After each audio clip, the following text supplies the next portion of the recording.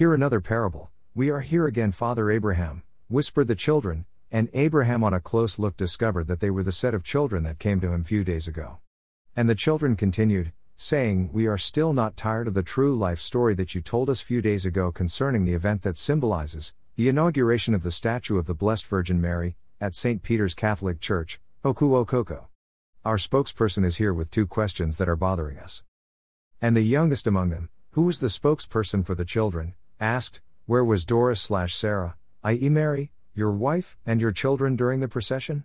Secondly, what was your reaction after the procession? And Abraham looked at the children once again with admiration and said, the kingdom of God is for such like you. Now the answers to your questions. Before the commencement of the program, my wife and I held a meeting.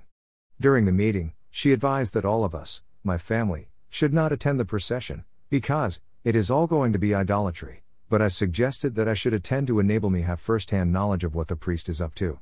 And she agreed to that. So, I was the only one in the family that attended the procession. I don't want anybody to tell me stories of how it happened.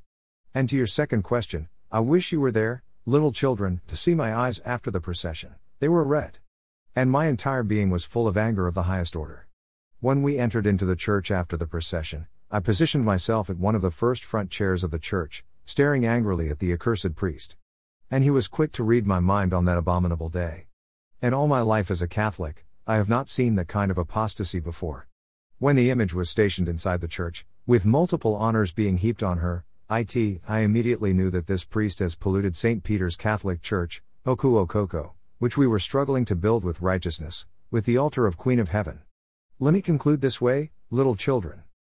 From that day forward, I clothed myself and my family with the altar of Jesus Christ, God Almighty, because I became very uncomfortable with the rebel, who was the then priest in charge of the church, and some members of the church, who joined hands with him in the apostasy. Titus Aramago no Edito.